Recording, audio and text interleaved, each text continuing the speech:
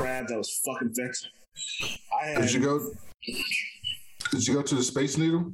Yes. I'm not big on heights like that, but I did go to the Space Needle. It's pretty. Yeah, the Glass Museum? Duh. The Glass Museum's a shit. I've been to Seattle a couple times. I feel like all the podcast Flay cousins would love Seattle. I really do. All the weed you can smoke, all the fucking craft beer you can drink. I couldn't do Seattle. Really? It's too dreary. Oh, well, dog, it's me, so. It's just rain 200 days a year. No, I can't do that. I can't switch to the old man Wade show for some reason. So let me tell you, Brandon, I love that shit, and maybe it's just because I'm just a gloomy motherfucker. But but you know the good thing about it is, like, other than leaving people like Javi, Shanice, a couple of my homies who aren't on the show, a few of my homies who aren't on the show, I'm not gonna miss Boston at all. And then, like, I realized a lot of the people that you say that, but you might. Dog, I hate these motherfuckers here, dog. I was talking to a buddy of mine who was like one of the angriest people I know, and this is coming from me. And he left and moved to Florida, and he said his attitude completely changed. I'm starting to think it's something in the area. He probably went to good ass weather in the beach. Well, y'all got a beach, but the good weather. I wouldn't call any of that shit here a beach unless you're going to like the Cape. I thought they had beaches all up and down New England. No. Oh, that's what I thought. They definitely do have beaches. I thought y'all have them rock beaches, right? We have. It depends on the elevation, but we definitely have beaches. So those shits are not beaches, dog. Those are fucking bodies of water with nasty ass fucking people and nasty ass sand. You know the reason I don't like the beach? That's a beach. That's a beach. That's a beach. At least in America. Hawaii has beaches. Florida has beaches. Okay. Fucking Mexico has beaches, and I don't even like fucking Mexico. But all right. So I was at. You like tropical beaches? No. I like beaches where I'm not gonna step. All right. I was in Nantasket Beach. Mm-hmm. It's a beach in Massachusetts. Oh, so we do have beaches. There we go. We have kind of beaches like we kind of have a zoo here. I'll get into that conversation after this. So I was on the beach. I was like maybe like 9 or 10. My parents loved the beach, so we used to go almost 3 times a week all summer. This particular, and I used to walk around barefoot, like, you know what I mean, at the beach. I stepped in a puddle with like 4 or 5 like cigarette butts. Barefoot, I was done after that. I was like, yeah, I'm cool. Never again. Absolutely. Isn't Nantucket a beach? Nantasket. I always see the movies, and y'all have them beaches with all them rocks and the high waves, and people sit on the rocks. Nobody's in the water, and they just go to the beach and sit on the rocks and watch the water. There's a couple of those in the Cape. Here we go. Here we go. There's a couple of those in the Cape, and there's a couple. Oh yeah, that is a shitty looking beach. Old man's right. Look at that. Yeah, those are in the Cape. Some of them look good, but they're in the Cape. They're not fucking up and down New England. And also, you got to remember, these are the people who are taking the good pictures. Like, you know what I mean? These are the Instagram filters of beaches. So they're taking a good picture, and you're painting a bad picture. So it's somewhere in the middle. Yeah. Okay. Boston Harbor is considered a beach. That shit's not a beach. Boston Harbor is not a beach. It's in the fucking name. Bro, there's beaches all down where JFK UMass is, which are beautiful, by the way. Right by those houses. Going into South Boston, going to Sullivan. Yo, Mark, don't go outside. Mark goes outside. Mark don't be outside. Them shits are nasty. Mark don't even like going outside. Mark don't even like beaches. It sounds like Mark just don't like Northeast people. Yeah, that might be right. Ding, motherfucking ding. Yeah. I hate it up here. For some of us that got hometown pride, yo, you know what I'm saying? Like, you out here. Let me tell you what happened. Southern people are much nicer. Yo, let me tell you what happened. Yo, but they're fake. They're real. No, the niggas up here are fake. No, the people up north are fake. They're definitely more fake. Nah, we'll tell you to your face. No, and I'm not talking about black people. Black people everywhere the same, in my opinion. We got little differences, but we the same. But white people down south, yo, they'll no, white people down south are better because you have the really nice southern white folks, and then you have the racist white folks, and the racist white folks don't hide being racist. The people up north absolutely hide being racist. The white people up north pretend not to be racist, pretend not to be like that. I don't know when the last time. I don't know when the last time you've been there. I'm from the Northeast. What are you talking about? What part of the Northeast? You from Baltimore. It ain't the Northeast. Baltimore's not the Northeast. It's the northernest most southern state in the union. You're below the Mason-Dixon line. No, Baltimore is above the Mason-Dixon line. Yeah, they're above the Mason-Dixon line, but they're still like... Baltimore's in Northeast City. It's an hour from Philadelphia. Wherever they fought Civil War, whatever states they fought Civil War shit is the South to me, bro. Baltimore's an hour from Philadelphia, dog. Nobody considers Washington, D.C. the South, and that's more South than Baltimore. We do. No. Yo, you don't realize how north we are, bro. We north. We're north. So, okay. The Mason-Dixon line, also called the Mason and Dixon line, is a boundary line that makes up the border between Pennsylvania, Delaware, and Maryland. But straight up and down, Maryland's on my place. Maryland and Baltimore are on a list of places I wouldn't mind. Maryland's an amazing place to live. It's much better than Boston. I'll tell you that. Yo, before we get into the show, let me tell you what happens. This will just be some other random cut. We should do a state rating. Don't get me started. So we get to fuck Mississippi. So we're leaving. I'm not gonna let you sit on Mississippi. There's a lot of good black people in Mississippi. There's a lot of niggas who get hung in Mississippi too. Can I tell my story? You should go to Jackson, Mississippi. You'd like it. Yeah, that sounds like a sundown state. I'm cool. No, Jackson, Mississippi is like 89% black, and they have a super progressive black mayor, like super progressive black mayor who is fucking with the governor. Here's the problem in Mississippi, Mark. Racist white people control that state so long that even though there's more black people in there than like any other state, it just doesn't seem. Mississippi has the most black people of any state in the union. It's almost 40% black. Me and Brandon talked about that on my show one day when I was talking about Mississippi. We had this whole conversation. Jackson is dope though. I think everybody should go to Jackson, but just don't go anywhere else. Yeah, Jackson's dope. Driving to Jackson. Is the airport in Jackson? Yeah, it's the airport in Jackson. Jackson's dope. Jackson State is there. I've been to Jackson. Jackson is dope. And then there's a lot of rural. Mark will get to a story, but there's a lot of rural. See, the thing about Mississippi and those southern states, like the Sun Belt, is unlike the Northeast, right? In the Northeast, all the black people live in the cities, right? They live in Boston, they live in Philadelphia, they live in New York, they live in Baltimore, and they don't live anywhere else in the state. They live in the cities, and they populate those places in the suburbs, but they don't live anywhere else in the state. In the southern states, it's different. You get a bunch of people in Birmingham, Alabama, black people. Birmingham's like almost 70% black. You get a bunch of black people in Jackson, Mississippi. You get a bunch of black people in Little Rock, Arkansas.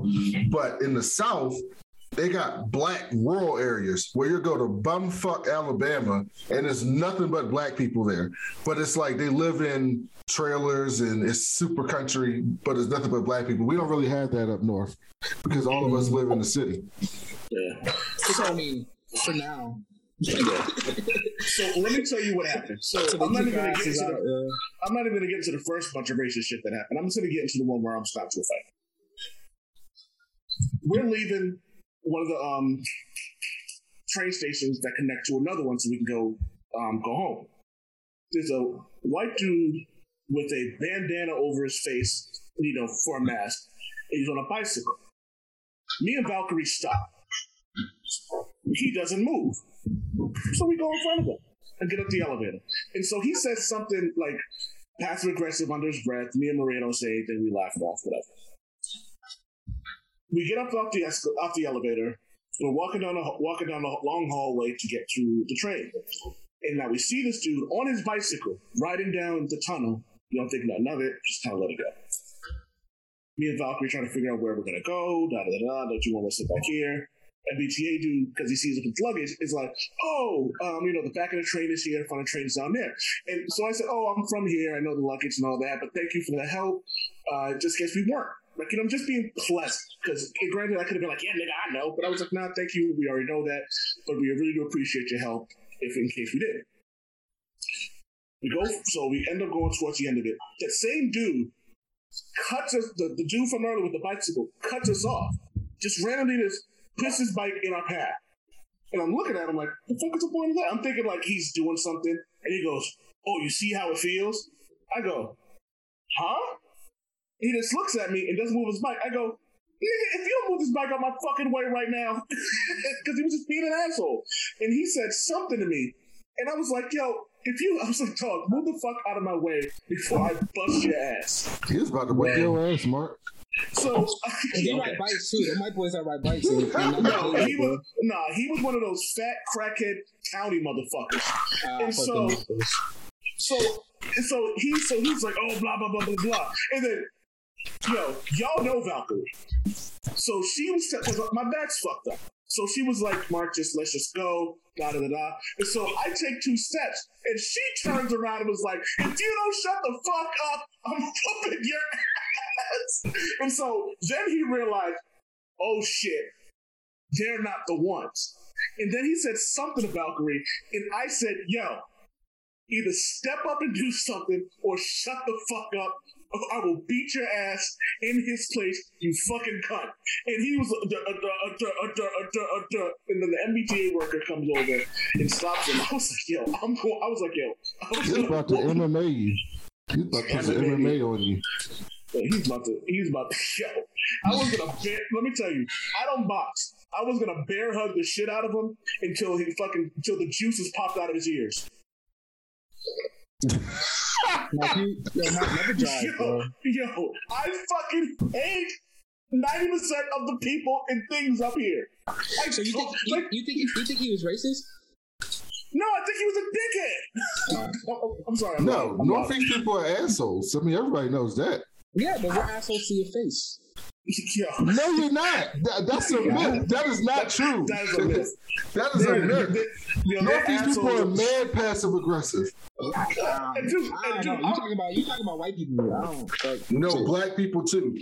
Some of the black people. I'm passive aggressive. I'm passive aggressive as fuck until I'm pissed off, and then it's direct because I have a temper. So I have to be passive aggressive. Otherwise, I'm gonna fuck somebody up, or I'm gonna get my ass whipped. You ever been to a restaurant with black people and the waiter fucks up? Mad passive aggressive, but you can tell. Bro, you know what it is? You know what it is? Nah, hell no. Not me. He's got it. No, Mark. The women you've met in my family. You telling me they're passive aggressive? You're telling me they're not gonna tell you. The women in your family, yes, that is a small minority of fucking people. Not to me. That's the people I grew up with. I don't know nothing about no passive aggressive shit. Because Caribbean people and fucking Central American motherfuckers are direct. I don't know. That's who I grew up. That's Black Boston to me, bro. I don't know. And I see it. I see white people do that shit all the time. It's confusing. That shit be cracking me the fuck up. I'm like, you are gonna get your. I just love seeing these stories where it don't even matter the race. When someone talks big shit and gets their ass whooped. Like I think it was last month. This one dude was out with his homegirls, and these dudes were being real flagrant. And the dude was like, "Hey, can you please stop doing that? You're offending, and you're making my female friends here worried." They didn't stop, so he ends up going, "Cool, I'll see y'all outside." It was 3 against 1, and he beat all of their asses. Jesus One dude gets knocked out on the first hit. The other two try to jump him. He throws one dude out the way, beats his ass. The other dude tries to walk away. He goes, get your ass back here. He's beating his ass in the street. The other dude's still knocked out. The other guy who just finished getting his ass whipped tries to step up. Then he gets his ass beat. I love when shit like that happens. Like, or those situations where like some random dude will fuck with someone who's like UFC. Those are the greatest stories ever. I love them. Or the guys that walk into the gyms to challenge the fucking gym coaches and get their asses beat. It's freaking hilarious, bro. Yo, everybody listen, look up the story about, there was a woman in New Jersey. This happened about a decade ago. And they were at this, like, they were at a party, whatever, and this dude was like, he goes, I can take a punch from you. And now, mind you, the woman he's talking to is an Olympic athlete. And he was like, I can take a punch from you. And she's like, no, you can't. If I hit you once, I'm going to knock you out. He goes, no, you're just a girl. She was like, I'm an Olympic athlete. If I hit you once, I'm going to knock you out. And she was like, no. One hit, laid his ass the fuck out. You sound like a weakling to me. You think you could beat Shayna Baszler in a fight? I wouldn't fight Shayna Baszler. She's a fighter. You said Olympic athlete. That could mean anything. You didn't say Olympic judo fighter or boxer. It wasn't even a fight. It was just like, I'm going to let you punch me. And it was just one hit a quitter. The people down south are much nicer, and the difference is you know who's an asshole, you know who's not, and you know where to go and where not to go in the South. In the Northeast, you feel like you can go anywhere as a black person. Then you show up somewhere, and it's like, this don't look right. I think it's starting to get exposed, though. I think a lot of that is becoming I think a lot of black people are realizing that it's not as sweet as everyone thought it was. It's not horrible, but you know, again, it's not like deep south, like sundown town. No, it's more uncomfortable than it is dangerous. But the dangerous also depends on where you're going. Like, what part of Dorchester are you at? What part of South you are? Like shit like that. But like overall, it's not. If you're black, it's not dangerous if you know how to handle yourself. Me and Harvey did an episode about this, about knowing where you are and knowing not to be an asshole in certain places. And that's how people get their ass whooped, is going to places and running their fucking mouth. The thing is, the perception I think people have of Boston is that like black people are walking around and there's like roaming gangs of white people just beating at black people. No, I can tell you what the perception of Boston is. That's not what the perception. I can tell you what the perception of Boston is. That's not what the perception of Boston is. The perception of Boston for people outside, and I can tell you from someone who lived on the East Coast and then someone who then lived in the South and talked to people who talk about Boston from different areas. The perception of Boston is not that. The perception of Boston is that the people think it's super segregated because whenever they see Boston on TV, they never see white people and black people together. So when they see Boston on TV, whether it's a basketball game or the Patriots don't play at Boston, but New England, or a Patriots game, or they'll see like clips from downtown Boston for like events or like things like that. They never see black people and white people together. So they feel like Boston is super segregated and that the black people are like pushed off into this one area and they don't get to they don't interact with the rest of the city, and then the people there keep it like that, and they're like, they think the people in Boston are like these asshole racist people, not like I'm gonna go hang you at sundown racist, but like the type of racist where it's just like you go into the bar and everybody looks at you kind of sideways, and you go into the white bar and they'll still serve you or whatever, but it's just like mad uncomfortable. And then they get drunk and they're yelling and they say racist stuff when they get fucked up and drunk. Like that's what people think of Boston.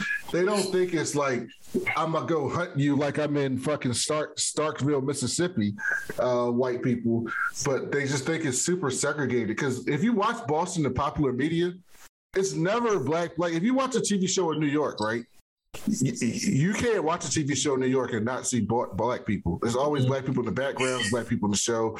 And this is how people, me and Javi talked about this, but like, this is how the world works. Like, a lot of people ask, like, how are white people so racist? And I'm like, if you live somewhere where there's no black people, the only thing you know about black people is what you see on TV or what you listen to in music. That's it. That's all you know. And so that goes for any race, though. That's just like where people in there's an Asian culture that thinks we all look like the Wu-Tang Clan. Yeah, and so what people think about Boston who've never been there is, all I see is white people.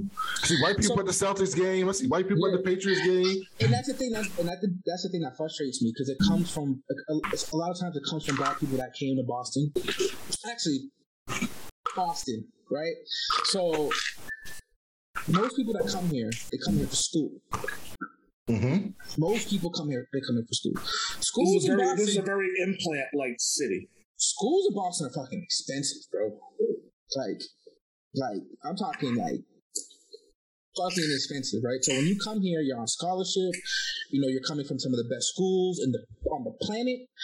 Yo, our population doubles during the school year, right? Like, so they come here. It's a totally different population even to begin with while they're here, right?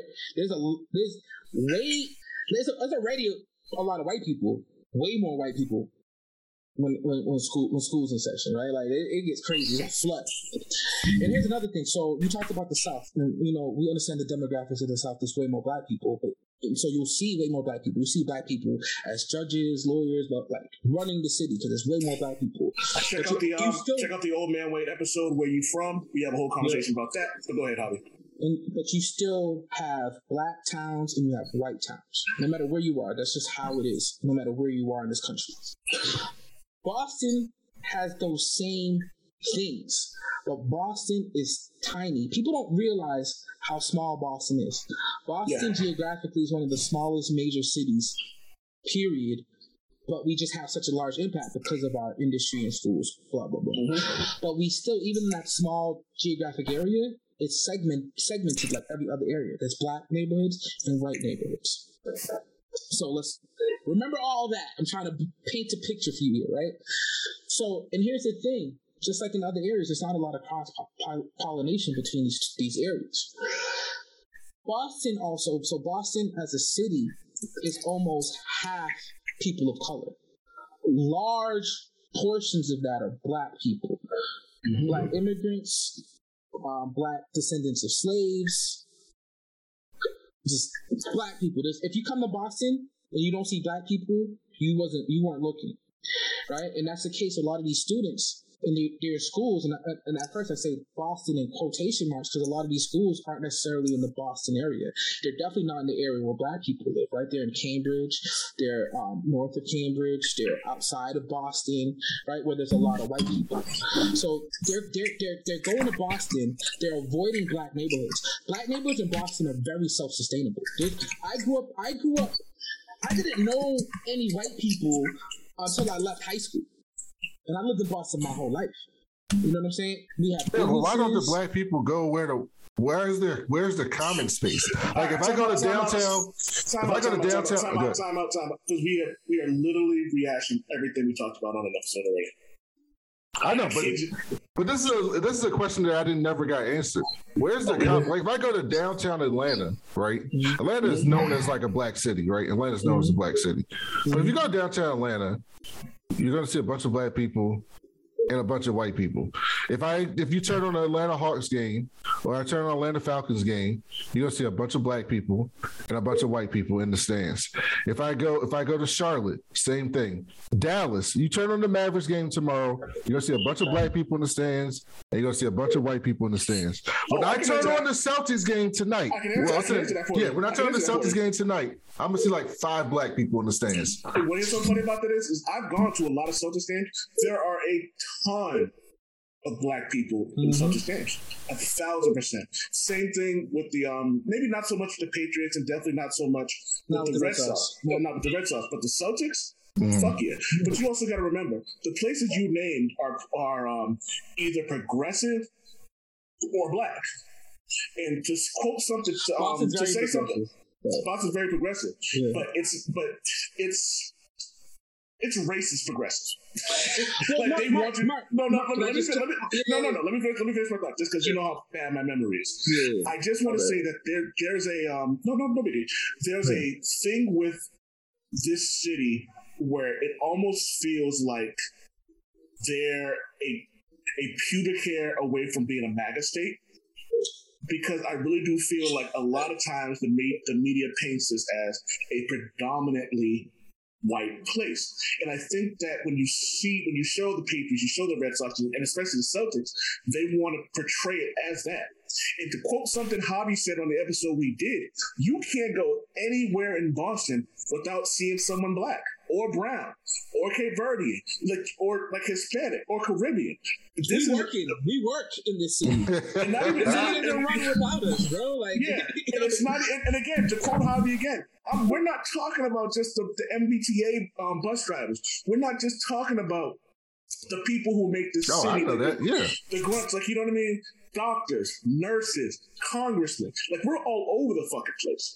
But our mayor's an Asian woman who pretty much Michelle Wu, right? And she just chose with black. Her and my cousin, I like her. She chose with just black people. And we have Ayanna Pressley, and then the mayor that she replaced, even though she was interim, she was appointed by the guy that's. He's on the Biden administration right now. You used to have Deval Patrick. Marty Walsh. We had Deval Patrick was governor, right? The first black governor in America was a governor of Massachusetts, right? And what was it? The mayor that this mayor Michelle Wu replaced was a black woman. Yeah. So, like, Boston doesn't fuck around. But the perception of it, it's like... Our police chief is a black man. Yeah. Like, you know what I mean? There are a ton of fucking black police officers. Like, when I went to Boston, I saw a bunch of black people. But I'm just telling you, people who've never been to Boston, they only can go by what they see. So and when you turn on Boston, you don't see that. Can I explain that? Can I explain that 1 second? Boston is not the capital city of Massachusetts. Boston is the capital city of New England. Massachusetts is over 90% white. New England is even more white than Massachusetts, right? And when you have those Patriots games and Red Sox games, that's people all over New England, bro. Like, just the numbers. I see. You know what I'm saying? I see what you're saying. Hold on. Breaking news. My beer is being delivered. I'll be right back. No, Javi, that makes sense when you think about. Like, I mean, I knew that with Patriots games. Yeah. So I already knew that with Patriots games because that's why they're called the New England Patriots. People come up from Rhode Island, they come in from New Hampshire, they come in from Vermont, all different types of So I understood that with the Patriots games, but the Celtics games is the one that I just never understood because that's right downtown. That's right downtown Boston. But that's the same thing. And the thing is, downtown Boston. To answer your question about like downtown Boston isn't the same as like downtown in other cities, right? Like, we have multiple downtowns. Downtown Boston, it actually was a ghost town for a number of years, right? Like when I was in high school. It was shitty. Like, it was crime like crazy. You would see black people there, but you probably also get robbed. Like, you know what I'm saying? Like, we would chill. There was fights after high school. Like, it was crazy, bro. Like, it was nuts. And then gentrification, and then the recession happened. Downtown Boston, because downtown Boston had a lot of our newspapers. So a lot of the newspapers went away, and then a lot of the businesses shut down. So downtown was for a number of years was a ghost town, and then gentrification came in. So now downtown Boston's all $1 million condos. Like, it's crazy, super high end, like zero crime. You got like, it's just all white. Like it's not just. But is the black population increasing or decreasing in Boston? I believe it's decreasing, and it's decreasing for the same reason why a number of cities, I believe, have that same issue. I don't think this. Except for maybe the South, gentrification and people getting priced out. So we actually moved, because I was going to answer your question about the suburbs. The exurbs in suburbs of Boston are becoming a lot blacker. Oh, wow. Their black populations are actually growing because of gentrification. Can I just say my Drizzly driver came out looking like a snack? What the fuck is Drizzly? You don't got the drink delivery. That's another thing about the South. Y'all got some. Bro, they deliver drinks. They do it with Uber Eats. Uber Eats deliver drinks, and you can do takeout drinks in Texas. Uber Eats delivers drinks now too, I think, right, Mark? They do. They deliver drinks now too. So I could go to a restaurant, order 7 margaritas, and take them to go in Dallas. Drizzly came out delivering drinks before Uber did. Yeah, it's a Boston-based. Bring it full circle. It's a Boston-based company. Boston, Uber, Lyft, all those companies a lot of them started in Boston, between Boston and San Francisco. Yeah. Like they'll start in Boston and then go to San Francisco. A lot of tech bros out here, bro. Like, the money out here is ridiculous, man. Like, the money out here is stupid. All right, so. But you can marry, you know that. I'm in tech. I just got a raise on Thursday. Oh, so you know, bro. You might be coming out here. My internet went down. My internet was down on Thursday, and it was down for a whole day. And I had no internet, so I couldn't work. And my boss calls me, and I'm thinking like, oh God, what the fuck happened?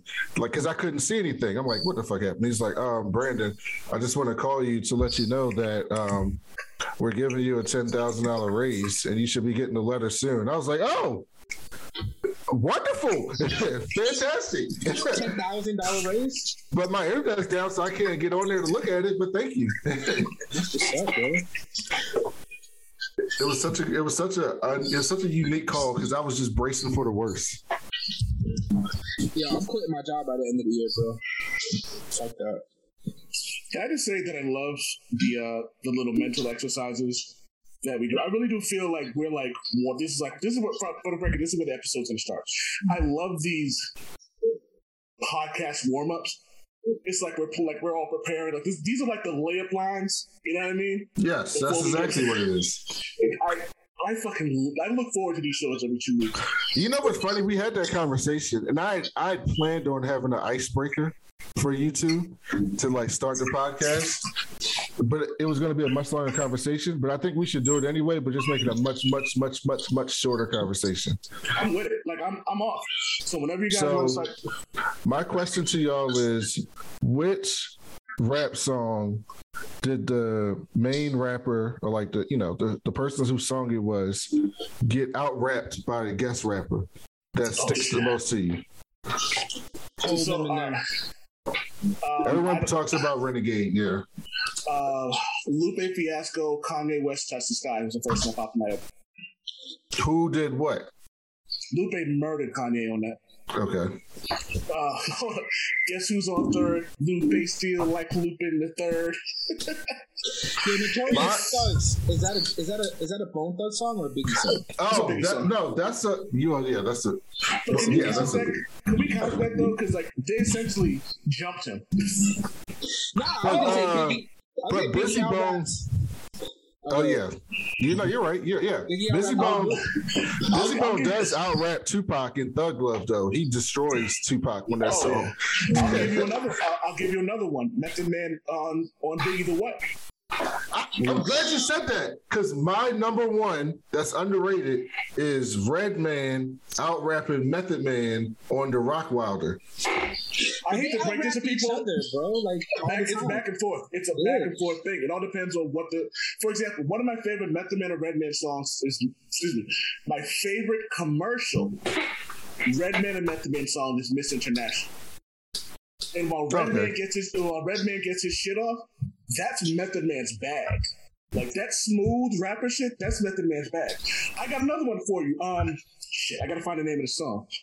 It's Method Man in the name of the song is Lemon Squeeze. Hold on. Yo, while you're thinking it up, Cannabis LL. Yo, Cannabis. Cannabis out him so bad that he fucking. It started to beef. Lemon Squeeze. Yeah, but LL won that beef. Yeah, Conway the Machine, and featuring Method Man. Method Man murdered Conway the Machine on that though. But again, Method Man's on a whole nother level, especially since he hasn't sworn on a song in about 5 years or some shit like that. It's made him that much better, and it's so impressive that he does shit like that. He hasn't sworn? Method Man hasn't sworn in a song in about 5 years. What, really? I didn't know that. I feel like that's cap. I feel like that's fine. That's absolutely fine. So that was the one. That was the one question, and then the second one was: is there anyone else more misogynistic or sexist that's also just like great than Nate Dogg? Snoop. Snoop, yes, but Snoop's evolved. I mean, Nate Dogg passed away. He's not. He literally said that Megan Thee Stallion and Cardi B shouldn't be rapping about what they're rapping about because it's offensive to women. Nigga, you wrote a song called "It Ain't No Fun If the Homies Can't Have None." That's what I'm saying. He's evolved. That's a gang rap song. He's evolved too far. He's evolved too far. Is what I'm saying. He's the same motherfucker, man. Snoop Dogg in 1993 would have loved that song. So someone who. And we talk about it all the time. Yo, so Mystical's let's just call it like it is. Yeah. That dude has a song and it comes off. I came in with my dick in my hand. Yo, be cool, bitch. Be cool. And that's it. Be cool, bitch. But at least they're rapping. Nate Dogg be singing and sounding so melodic. Yes, facts. He be sounding so melodic. He'll be saying the most rough, the most fucked up shit. Hold on, no. I'm not gonna let you do that because Nate Dogg. And good. Because Nate Dogg has a song with Eminem, "Shake That Ass." Yeah, that's like his worst. What's one of his? People like that, but I hate that for Nate Dogg. Nate Dogg's my guy. I love that song. Because at one point he was just like, if you don't like, basically he was just like, if you don't mind coming home with me, if you don't mind taking these shots, if you don't mind doing this stuff. So like again, Nate Dogg evolved. Rick Ross admitted to date raping somebody on his songs. Oh yeah, Nick Ross. He's definitely on the top of that list. Have you ever? And then so on the last part of that, before we get right into the docket, have you ever read the lyrics to the Too Close song by Next? That shit's nasty. Have you ever? Somebody told me about this a couple weeks ago, and then I listened to the song, and I was like, I had no idea that's what that song was about. I had no idea. The whole chorus should be edited out. The whole chorus should be bleeped. I was singing along to that song with my mom in the car. Now, girl, I know you felt it. You know I can't help it. You know what Let me read the lyrics right now. I wonder if she could tell I'm hard right now. Yes, that's how it starts. Come on. Dance for me, baby. Ha ha, yeah. Ha ha, nigga. Where's the stuff? Step back. You're dancing kind of close, and then I feel a little coke coming through on you. All right, yo. See, this shit is nasty. That's a nasty. That is song, a nasty fucking song. It's about I'm dancing with you at the club and my dick got hard. That's what the song's about. Funny though? To me, I feel even worse about that because I kind of come from a culture where you dance with girls kind of like that. You know what I'm saying? So again, but that's different. That's the culture though. Like, you know what I mean? No, but I'm singing along to that song. My mom's in the car. She's from that same culture too, so she knew. Yeah, that shit's nasty, bro. Yo, hold on. Before we get to the show, this is everything we're talking about isn't going on BBF. This is going on the Old Man Wade show. Can I tell you who the Dirty Mac King is? Who? Neo. Oh, you said that before. Neo is I just want to warn you. If you're saying this, you say this on the Old Man Wade show before, but I don't care about the repeat. Yeah. Hold on. One of my favorite, I'm just going to bring this one down. The song is called Single. Everybody in the club right now, if he came here by himself tonight because he wouldn't pick up the phone, he was supposed to bring me here tonight, couldn't find him so he came along. And this is where it gets nasty. It don't matter because you're here now and the music you're enjoying. So for the next couple of minutes, baby, I'm going to be your boyfriend. And then it gets worse. He don't tell you that you're beautiful. No, hold on. He don't tell you that you're beautiful. Let me sing. Let me tell it to you to the beat. He don't tell you that I love you, that he loves you, girl. Let me sing it in the harmony. Let my song get you higher. We never have to come back down. And if ever you should miss me, just tell the DJ play it back now.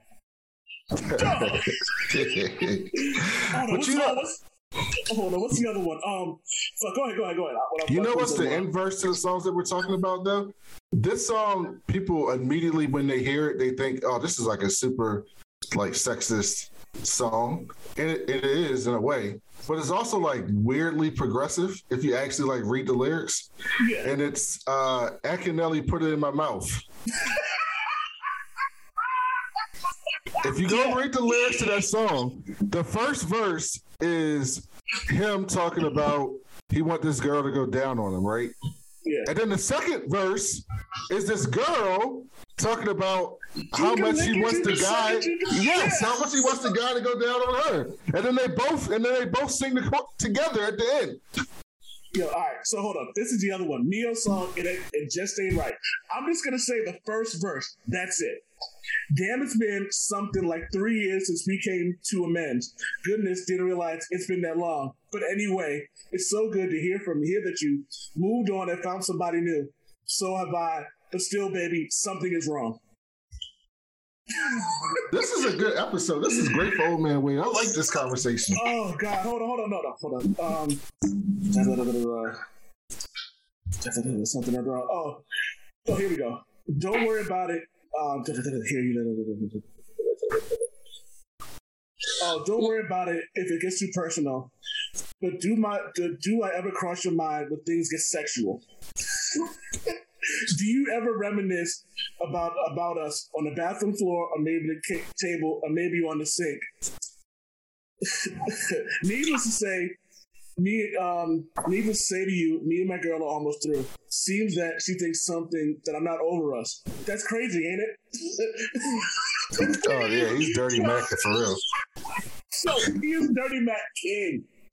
Yo, I don't believe you guys haven't brought up the love song of our generation. Oh God, what fuck shit is this gonna be? Some may say it's too ratchet, but I believe that it goes on the Monument of Love with Love Actually, The Notebook, the Bible, maybe. Tip Drill? That's on there as well. But this one is the King Mac Daddy. Nas featuring Bravehearts. Uchiwali. Uchiwali. That's a ratchet song. Let's talk about the lyrics a little bit. I think that answers that question Brandon asked. It's Nas. Nas is the most hypocritical rapper of all time. You know this, right? Hold up. Yes, my dear. Take a look. You have been hypnotized on how my long dick stretches your insides. For real, my lady. With your thick lips and thick thighs. Show both holes. Pass it to Nas, or pass it to Naish, or pass it to Jung, or pass it to Horse. What? Then that ass getting tossed. Fucking Hustler book, Penthouse, or Blacktail. I got bitches sending me niggas flicks in jail. Blacktail, yo, if you don't know what Blacktail is, if you don't know what Blacktail is, you are way too young to be a danger. And at the end of Put It In Your Mouth, Akinelli says, "What do you choose to lick? Pussy or dicks? People throughout the world, it's your pick." That's pretty fucking progressive for 1996. Yeah, that is pretty. When you think about it, you actually got away with that. Man, that's 1996. And so the last thing I was going to say, because I had 3 of these, because, Old Man always does this. He has like 21 questions in our podcast. And so I actually did this. So the other one I had was, who whines more on a song? Keith Sweat or no? Keith Sweat. No, the other one is going to be close. Keith Sweat or Lenny Williams. Keith Sweat. You didn't have to finish that question. It's Keith Sweat. Have you listened to "Cause I Love You"? Yo, my That guy is whining the entire song. All Keith Sweat does is whine. His whole career is whining. His voice, his everything is just whine. Whine. Yo, dog. Look, my favorite part about all this is that it reminds me of something my mother used to say, because we used to have, when me and my mother used to get along, we used to have these long, deep conversations about music. And she was like, I hate Keith Sweat. I never liked a whining ass nigga. He is a whining nigga. But Wendy Williams be whining on that fucking song because I love That's you. one song. And it's like but the song's like 9 minutes long of whining.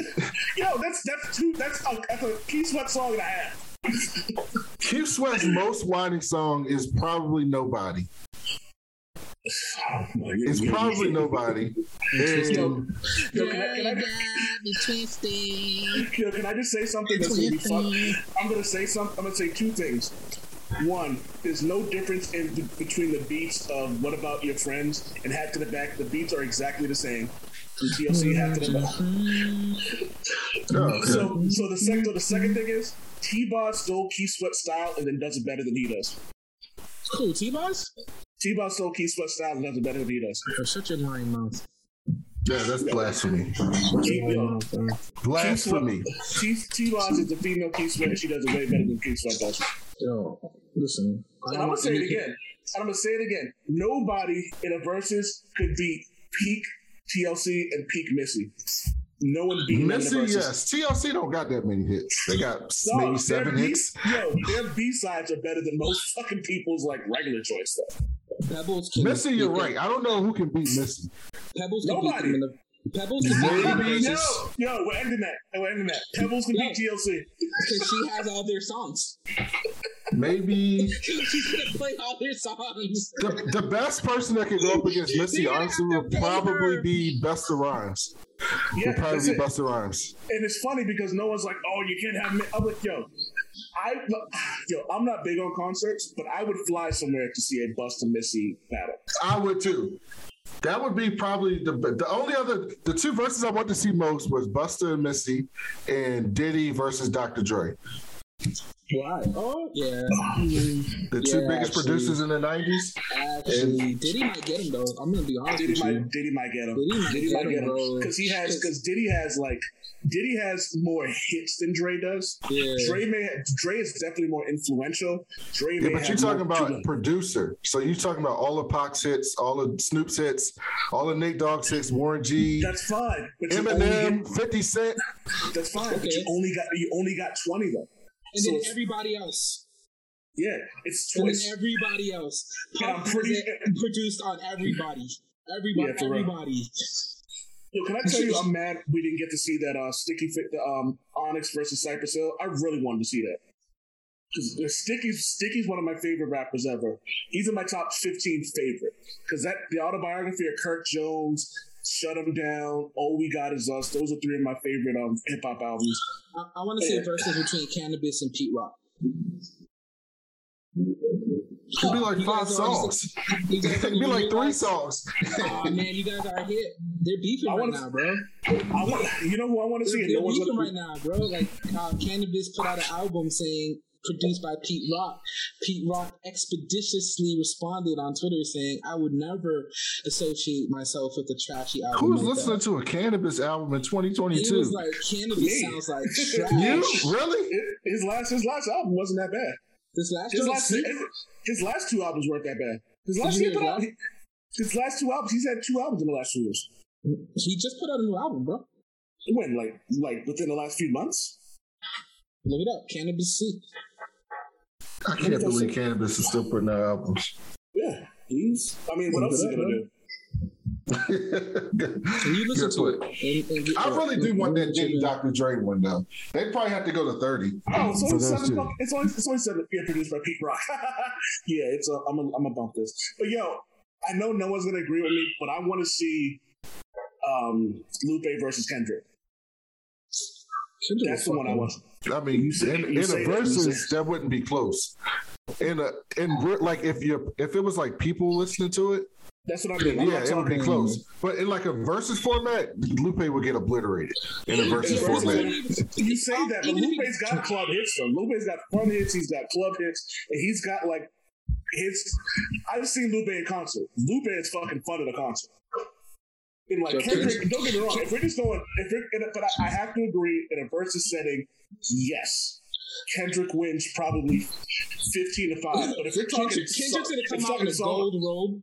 Kendrick's gonna come out in a fucking gold robe with an 80-piece orchestra behind him. In the middle of the desert. Lupe should be in his room with 3 skateboards behind him on his couch, bro. Like, Lupe gonna have all of Chicago behind him. That's exactly what would happen too. That is exactly what would happen. Kendrick should be like live from the space station. Kendrick Lamar is the Metalocalypse of rap. Kendrick's gonna be on top of Mount Kilimanjaro in Africa. Like, yo, people do say that the number one person to beat in Verzuz is Lil Wayne, and I can't argue with that. Him and Missy. No, Lil Wayne got hits, bro. Lil Wayne got hits. The problem with Lil Wayne is Lil Wayne's mixtapes are as famous as some of his songs. He's the only one who can do that. He's the only one that can go play mixtapes in the Verzuz and everybody knows the songs. That's true. That's 1,000% true. He'll just be like, "What year do you want?" Yeah. Like, what year? What year do you want to? People forget, like, he was rapping when I was in high school. Yeah, like, dropping the Block Is Hot was in 2001. Yeah. I wasn't in high school in 2001. I'm talking like the 90s when they did Bling Bling. That was Bling Bling was 99. 99 to 2000. Yeah, because I was in high school when I was in high school during that era. I'm mad being Wayne at the same age though. Yo, Lil Wayne has a song where he's rapping. What beat is rapping up? Yes, he does. He goes, "There's blood all over my chauffeur, blood all over my rover. I'm in my S-Dots. There's blood all over my hovers." I was like, damn, man. Lil Wayne in the 2000s was just dropping incredible mixtape after incredible mixtape after incredible mixtape after incredible mixtape, and then following it up with dope ass albums. Like, and then following it up with Drake and Nicki Minaj. Like mid 2000s, Wayne was just incredible. No, I'm good. What's that song? 6 foot 8, 6 foot 8 foot. Like he can put that up against anything anybody's put out at, and I'm like, he can put up a milli. Lollipop on a loop. Wins the verses. Like Lil Wayne would be tough to beat. Missy would be really tough to beat. Busta Rhymes would be really tough to beat. Hold on. You know, we're gonna start the episode like this. Javi, put a note in here because I got a good way to start this. Let me know when you're ready. You want to put a note where? Just let me know like where BBN starts. Just say we're starting the episode. Get quiet for like 2 seconds. Like I'm gonna get quiet for like 5 seconds.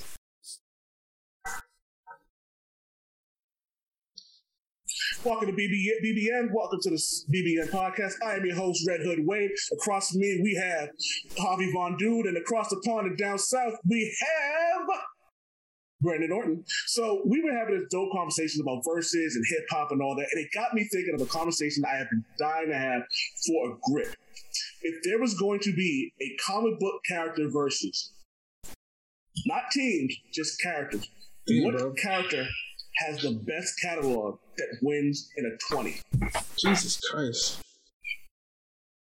I mean, that's an easy answer, but it's not the most interesting answer. Luke Cage is the wrong answer. I'm saying that off. No, it's not Luke Cage. I don't think anyone's had better stories over the last, however long since they've been out than probably Spider-Man. Like, he's probably had the best stories, but it wouldn't be like, but that's just because he was so popular that they just gave him great stories. But it's also, I would say something off the script would be Dr. Doom stories that center around Dr. Doom. I can't think of any bad ones, but I don't know if you could get to 20. That's the problem, I think, with Dr. Doom is like, can you get to 20? But I think you can get to 20. Actually, you can. Think about all the stuff he's done since 2000. Are we talking about Dr. Doom's centric stories? Then no. But if we're just talking about stuff that's what I meant. That's what I thought you were asking. No, just straight Dr. Centric. Versus includes features. Oh yeah, you're right. Versus does include features. Doom is, honestly, I've already said this. Then the answer is the X-Men. But I'm not talking teams, though. I'm not talking teams. You said no teams. Yeah, you did say no teams. I have to say that originally I was going to say it was between Batman and Wolverine, but I got to give it to Spider-Man. The only other person that may come close is probably Superman, but I think a lot of the bias comes from the fact that people thought he was boring for so long. But to Javi's Batman and Spider-Man, yeah. Features. But I also think that Wolverine's got an edge because he's literally been on every team, so he has features as well. So is Wolverine the greatest? Like, so is Wolverine the Method Man of comic books? Like, he's just great on every feature. That's ludicrous. Ludicrous is great on every feature. Yeah. So Wolverine's the Ludicrous of the Marvel universe. I can't because I'm biased. I did not like Wolverine. There's a certain era of Wolverine that I hated. So did I. Was Wolverine's solo series good? Because I've only read like one or two. A lot of the solo series are great. A lot of the solo series are great. Wolverine was good for a while. Yeah. He wasn't great until 97. His solo series weren't good until 97. And if anybody tells you otherwise, they're lying. He's had some great moments. He's had some great moments. Yeah. But his solo series weren't great until 97. And that's a whole nother show that we're going to get on. And I'm going to really put people on to some really dope Wolverine stuff. Yeah. But Spider-Man has been... I mean, he's been great since the 60s, honestly. Yeah. Javi, do you have what do you got? Because I thought of this in one way. I'm thinking about like which character can actually come out with a mixtape, and my answer would have been like, or like be in Verzuz or something like that. And I would say Miles Morales, even though he's new, I feel like he's the only character that can realistically have a mixtape. Because every black kid in the city wanted to be a rapper. Dazzler, yeah, she's on. That's pretty much on the nose, right? Like pretty much on the nose right there. But as Dr. Doom has bars. Dr. Doom got bars. Dr. Doom got bars, bro. Yo, but I'm gonna go with Conan, bro. I'm gonna go with Conan. His catalog goes beyond Marvel, bro. Like goes beyond Marvel and DC. Like this dude was out here in the Hiberian age doing his. Can I just say one of my favorite moments this year came in the Fantastic Four recently when Doom beats somebody. He's about to take his mask off, and he goes, "All this time I was." Doom cuts him off and goes, "Irrelevant." Doom maybe is Doom the KRS-One of Marvel? Nah, fuck that. Don't ever disrespect Doom. You know I hate KRS-One, Mark. I know you do. Fantastic Four and Spider-Man are the only comics that I can read the old shit and enjoy. Like I've read the Stan Lee, Jack Kirby Fantastic Four, and it's great. Like it's wordy because they were really wordy back then with the think bubbles and all that bullshit. But it was still like really compelling. Like the Galactus trilogy is still a fucking great. If they put that story out exactly how it was in 1963 today, it would be a great fucking story if none of those characters had existed. Well, this is a conversation me and Javi had about music. I hate when people say instant classic. I think it's an oxymoron. You can't have an instant classic. A classic means it's survived the test of time. Something that's going to live on forever. Ready to Die, classic. A lot of Tupac songs, classics. College Dropout. I just got to throw Kanye in there. College Dropout is a classic. That's correct. College Dropout is absolutely a classic. Despite my bias towards him now, Kanye West has at least 3 or 4 classics under his belt. I noticed, just put the pin on this. Nobody's beating Kanye in the Verzuz. That's it. Yeah, Missy would destroy him. Missy would destroy him. Missy destroys him. I don't know. Kanye would be tough. If you consider all the stuff he's produced, it would be tough. That's all fine and well, but you also got to remember something. Missy writes, Missy produces, Missy is also a performer. Yeah, that's what I'm going to say. This new version of Verzuz where you got to be on stage, Missy would shine on stage. Kanye, all right, let me go back to what I was saying before. Kanye's going to jump on stage, butt-ass naked, with rosary beads on. You also got to remember... over a cloud mist of Hennessy... Chardonnay. That's fine. And then Mitzi's gonna bring out a bunch of naked IG dancers to drench in that Hennessy that he poured from a cloud. Missy would have a live Hype Williams video. Yeah, for real. She's gonna come on the trash bag with the fish islands. Just for the record, Missy probably got that fire too. I'm just gonna say it there and leave it alone. So let's talk about it, man. She-Hulk. We all saw the trailer, right? Yeah, I saw the trailer. I just love every so often I say something to Brandon so fucking off the track that he just puts his head down. I fucking love it. So we're gonna start with Victor Von Victor Von Woke. We're gonna start with you. What do you think of the She-Hulk trailer? Yeah, I'm super excited. I love it. I love that they're going with the classic She-Hulk look. I do enjoy the actual Hulk version of the She-Hulk as well, so I hope that we see that. I think we're going to see that. I think we're going to see that version of the Hulk, the actual savage Hulk version of She-Hulk. But no, I'm excited, man. I love it. I love that it definitely seems like it's going to have some comedic beats to it. The actress, she looks like the girl from that show on Comedy Central. Not Two Broke Girls. Broad City? Broad City, yes. She looks like one of the girls from Broad City. And I like them, so I'm excited off of that alone. I love that Mark Ruffalo is going to be. You're going to see. It seems like he's going to have a lot of screen time in this. I mean, I don't know. Trailers do lie, especially when it comes to Marvel. But I'm excited. I'm very excited about it. What do you got, Brandon? So on another podcast, we are reviewing the show Orphan Black, which is like one of the best sci-fi shows of all time. Like, it's just incredible. And Jennifer Maslany is the star of that show, who plays like 5 different characters on that show. And she's amazing at all of them. And so I know she's going to be great playing Jennifer Walters because she's incredible. I'm looking forward to it. It's going to be funny. It's going to be a much more lighthearted than some of the ones we've been recently seeing. Like, we've been really dark. The MCU's been all about grief recently. Like, Doctor Strange was about grief. Spider-Man No Way Home was about grief. Loki was about grief. WandaVision was about grief. Like, it was a lot of dark stuff recently.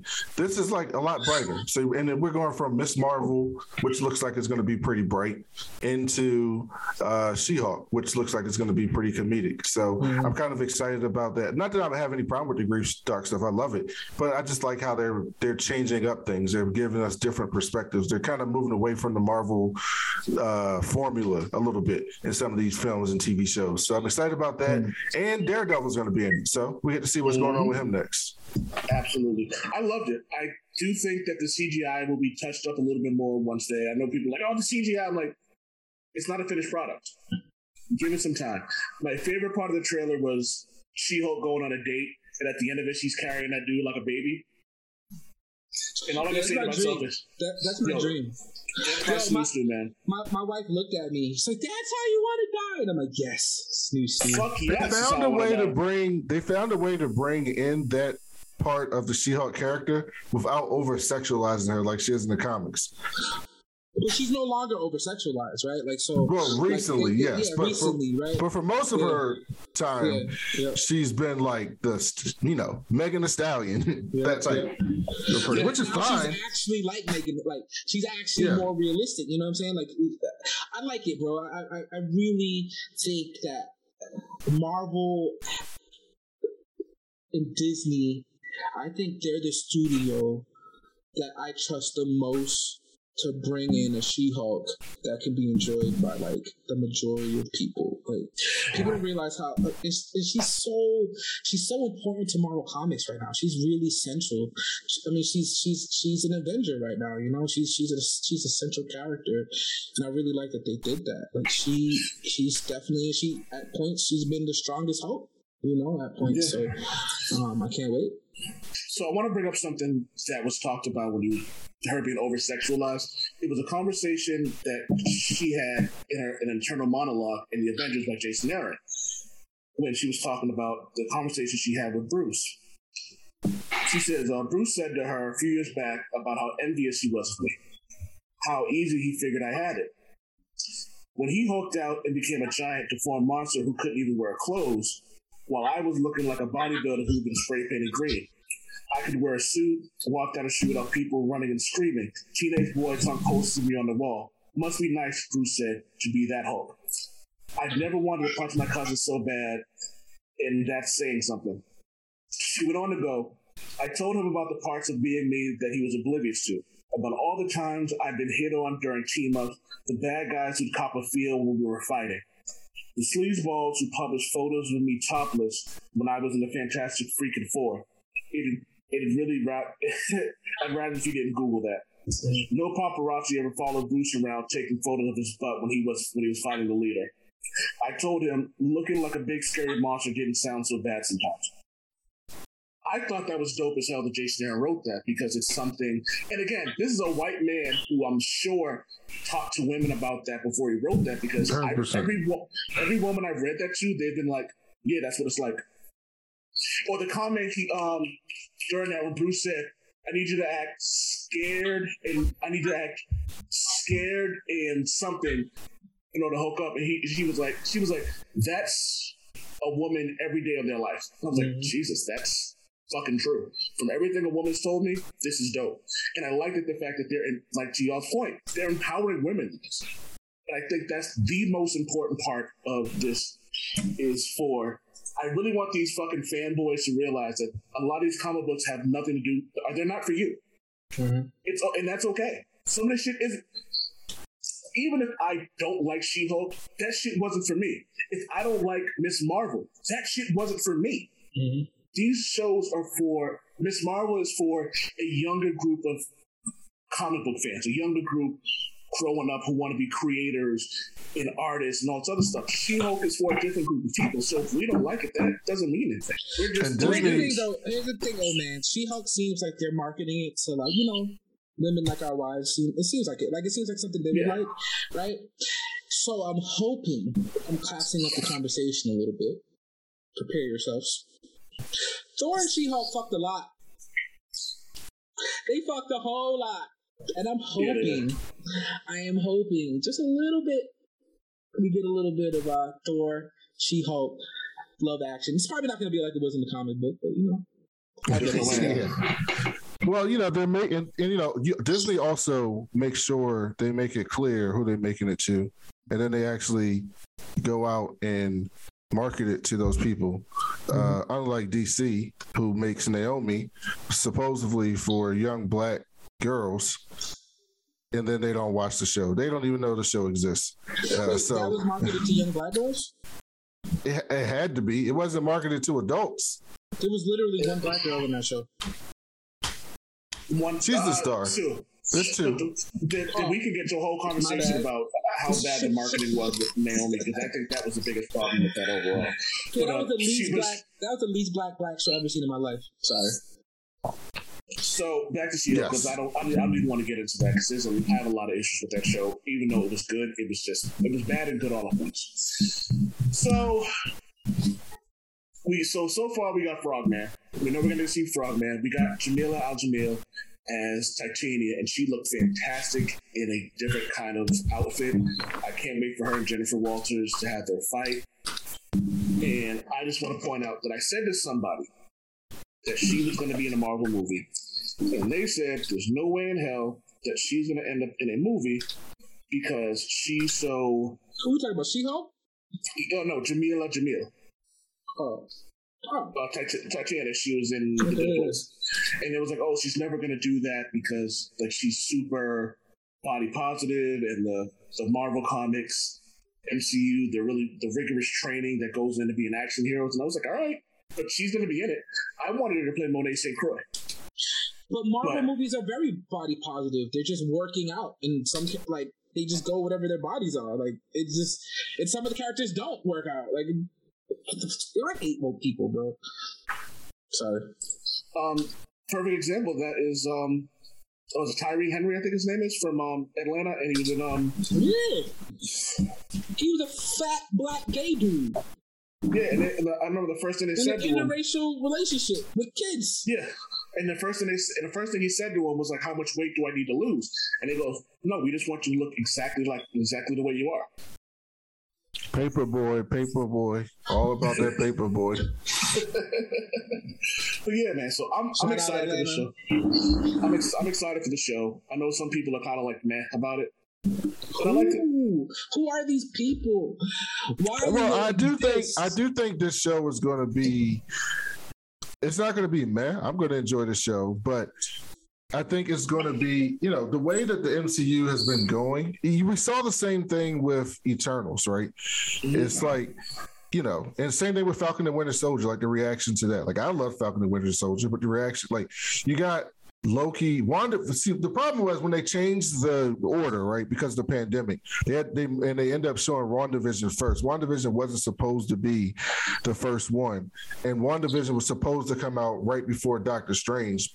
And Doctor Strange got pushed way back to now, just happening now. And so, can I just say that was good. Yeah, well, I thought it was good, but yeah, when they start off with WandaVision, right, and it just sent the internet insane, right, because of all the theories and what's going to happen and this and that, this and that, this and that, this and that, and then you get Loki, which is like, what the fuck's about to happen? What is this new things we're introducing? And then they show Kang, He Who Remains. And then you get Spider-Man No Way Home, and you get the 3 Spider-Mans coming in, these other universes. Then you get Doctor Strange and Multiverse of Madness, and you get the Illuminati and all this other stuff. And then you're like, okay, now we're going to tell you a story about a Muslim girl with some nigga bands. And then we're going to tell you this little situation comedy with a lawyer, a legal situation comedy. And it's like, people, I know even well-meaning people are going to be like, yo, this is really different than what we've been let's going. Not forget that in between, we're still going to get Thor: Love and Thunder in July. Yeah, we're getting Thor: Love and Thunder. So I think even some well-meaning people are going to be like, oh, yeah, this is a little bit off. But I have no doubt it's going to be good. They haven't made a bad one yet. People said they didn't like What If. I didn't think What If was bad. Y'all need to filter. You guys, both of you need to filter your friends list on all your social media. My friends. The only episode of What If I didn't like was the one with Killmonger. And I thought that it was still genius seeing him just be this ruthless motherfucker. Like, you know what I mean? So even if I didn't like it, I appreciated the hell out of it. Like, you know what I mean? And y'all know my favorite episode was Party Film. I know This movie's gonna be. It's most likely gonna be, unless it's like groundbreaking, like Loki and WandaVision, is gonna be like every other MCU show. It might start off a little slow. There's gonna be crazy moments that everybody's gonna talk about. We're gonna love it, and then the ending is not gonna be as good as we thought it was gonna be. It's gonna be okay. It's not gonna be that good, and then there's gonna be an after credits thing that gets us excited about some shit in the future. I'm going to say this. That's the formula. I'm going to say this. Javi, aren't you the same person who said never assume what you're going to think from Marvel? No, don't assume plot. But I mean, this has literally been every MCU show on Disney other than like WandaVision and Loki. So not even just the WandaVision and Loki. I don't think that people turned on the WandaVision finale. I remember that because they had hyped it up to be something that was never going to. They literally told you it was Agatha all along, and then people got mad that it was Agatha all along. But Loki, the ending, you're right. Loki ending was the opposite. Loki ending was fire because nobody was expecting to actually see him. Other than Loki, you're right. WandaVision. It was an end credit scene that got me excited with the Doug, I thought the Hawkeye finale was dope as hell. It was. It felt rushed, bro. It felt rushed to me. No, I thought the Falcon Winter Soldier thing was rushed. Can I do a quick aside? Well, a really quick aside. Well, Falcon and Winter Soldier, really quick. What happened with that was they had to redo a bunch of reshoots because of COVID, and shit got shut down. Yeah. So the story was a little bit disjointed because that's not exactly how it was supposed to go. But my really quick aside was, I've been reading a lot of reviews and commentary on Doctor Strange, and a very consistent complaint that people have about this film that I really do not understand, but it's very consistent, even with people I respect, is they don't think that Wanda's arc made sense. And they were like, we thought this was going to be a redemption movie because how WandaVision ended. And I'm like, did y'all watch the after credit scene of Wanda? Did that look like somebody who was in a good place? That didn't look like somebody who was in a good place to me. But people are just like, she ended Westview, and she seemed like she came to grips with her mistakes. And now we start Doctor Strange, and she's back to being insane again. Well, she left Westview as the villain. She tortured an entire town, bro. Then she went and started diving into the dark hole. No, she didn't learn any lessons, bro. No, she learned anything. Zero lessons. Her man, but that's like a very common. That's a very common complaint. I've seen that everywhere about Doctor Strange. I really love the movie, but I don't understand Wanda's art. It doesn't really match up with WandaVision. Then you didn't understand the movie. It's really just that simple. This wasn't her redemption arc came at the end of Doctor Strange. Exactly. And she was actually the hero of that movie. And I have if you want me to go Absolutely. into that Go right ahead, man. So Sam Raimi is one of my favorite directors, right? Mm-hmm. In Sam Raimi movies, usually the heroes or the good guys or whatever are usually people that get into situations they shouldn't have and it got out of control. And they get fucked up, right? But eventually they beat the big bad. And there's usually a stinger at the end where the big bad comes back. But the good guy usually gets fucked up. They're barefoot. They're bloody. They get possessed. They get whatever, right? And all of that was yeah, that was all her, bro. Like, it was crazy how they put that shit together, bro. It was crazy. Sam Raimi is a fucking genius, bro. Like, he's a god. Yeah, it was almost like Doctor Strange was narrating Wanda's story. And but Wanda still ain't no fucking hero. She ain't redeemed herself yet. She just she did destroy all the dark homes within all of. Yeah, that's the least she could do. She literally redeemed herself. Yeah, the alternate version really? of herself redeemed herself. She redeemed herself, bro. She was like, your kids, these ain't your kids, but they straight. Now go. That's all it takes after murdering thousands of people. Yeah, but okay. And here's another thing. Wanda, that wasn't Wanda. So if anybody reads Marvel, which you guys do, right? The Darkhold, it changes you. It changes your history. It turns you into a totally different thing. There's a whole recent series where a couple of heroes, they read it in order to fight the person who created it. I can't say his name. Can somebody say his name for me, please? Cthulhu. I'd say whatever. Cthulhu, whatever. I can't say that word. I just did. Trying to defeat him, and then all the heroes read it, and they become literal opposites for who they are. Villains. They go insane. So you're saying Wanda? So you're saying Wanda went on 8chan and got radicalized? I'm saying 8chan got into Wanda. Yeah, Wanda went and got the Darkhold. It didn't just end up there. She took that shit. But look at the scene. Look at the scene with Charles when Charles enters her mindscape, right? That was the real Wanda. The real Wanda was the Wanda stuck in that traumatic experience of her being stuck in the rubble with that bomb or whatever that represents. I think that's what that represented, being lost. In that red mist, that evil Wanda, that was the evil corrupting her, right? Like that. I think, again, there was a lot of symbolism in that. Well, I think in the beginning they talked about the difference between like the Scarlet Witch and Wanda, and they said in the beginning that's no longer Wanda, that's the Scarlet Witch. And so while there's a difference between, well, there's a quote unquote difference between the two, but I think the biggest part about it is it's like there's the power that comes with being the Scarlet Witch, as the phrase goes.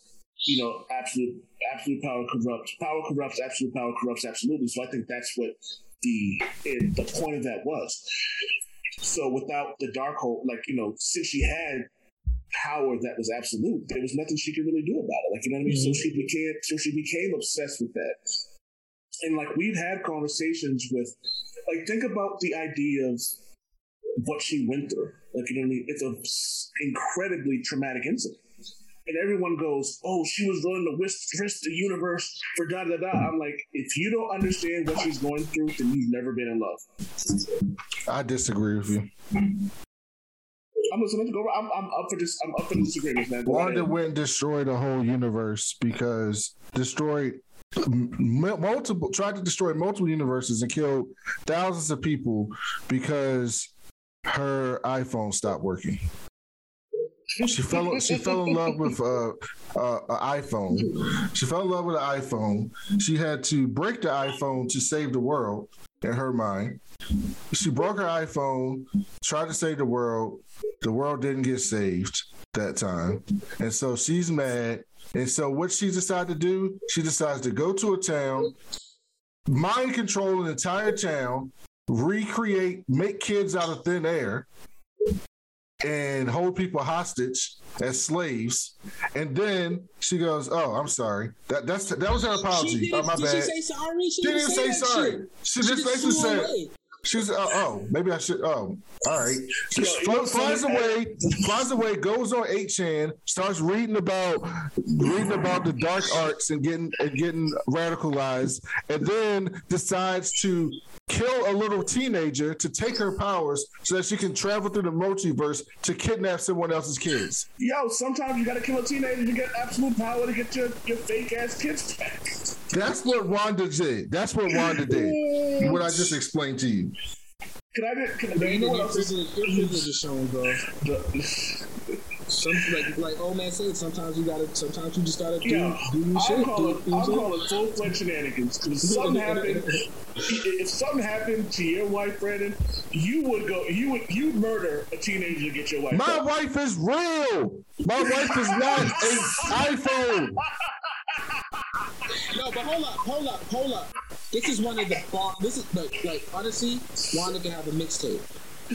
Which can have a mixtape. Couple of lines on there was, I'm showing restraint by not showing up. Like that shit was fucking bars.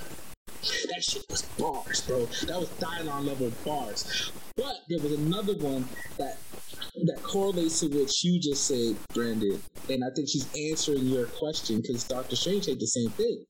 These kids ain't real. They were made out of magic. But she was like, don't all moms make their kids out of magic? Yo. I was putting popcorn in my mouth and that shit dropped out of my mouth. Hit the floor. Mad dramatic in slow motion. The whole world went slow motion when I heard that shit. Ready? All moms are magic, y'all can defend Wanda. I will not participate in the defense of Wanda. Yo, so I'm not gonna say nothing bad about Wanda because I'm afraid she might come out the screen and kill my ass. So I'm dead. So I got a couple of questions. What are your thoughts on? What are your expectations for She-Hulk? Brandon, you go first. Oh, it's just gonna be a sitcom. Introduce the character to people who don't know about it. Try to make her distinct from Bruce, because a lot of people who don't know any better are going to be like, oh, it's just Girl Hulk. Why do I care?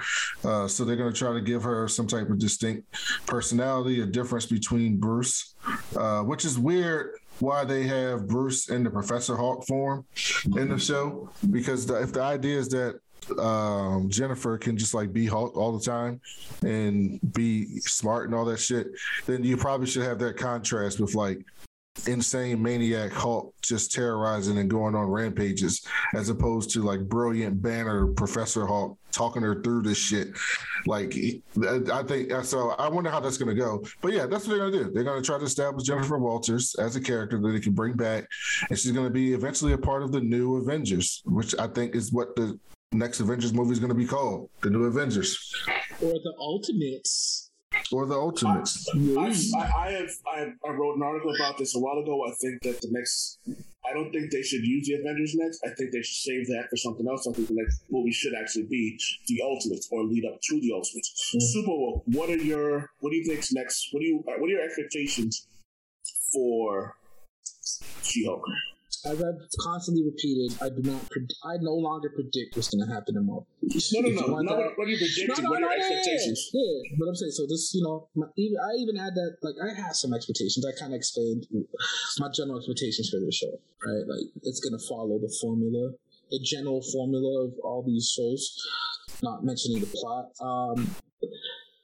I think the things I'm excited about most about the movie are some of the things that Brandon, I think, rightfully said kind of add some disjointedness to these projects. The fact that they have to change the order. So I really love world building, but not only love world building, I love when normal characters or normal situations get tossed into like these crazy comic book worlds, especially after events, and then characters kind of mention them here and there, and you see how like the blip kind of changes the world for everybody else, right? Little Easter eggs you see here and there, and I think focusing on these characters that are a little bit more grounded relative to other characters.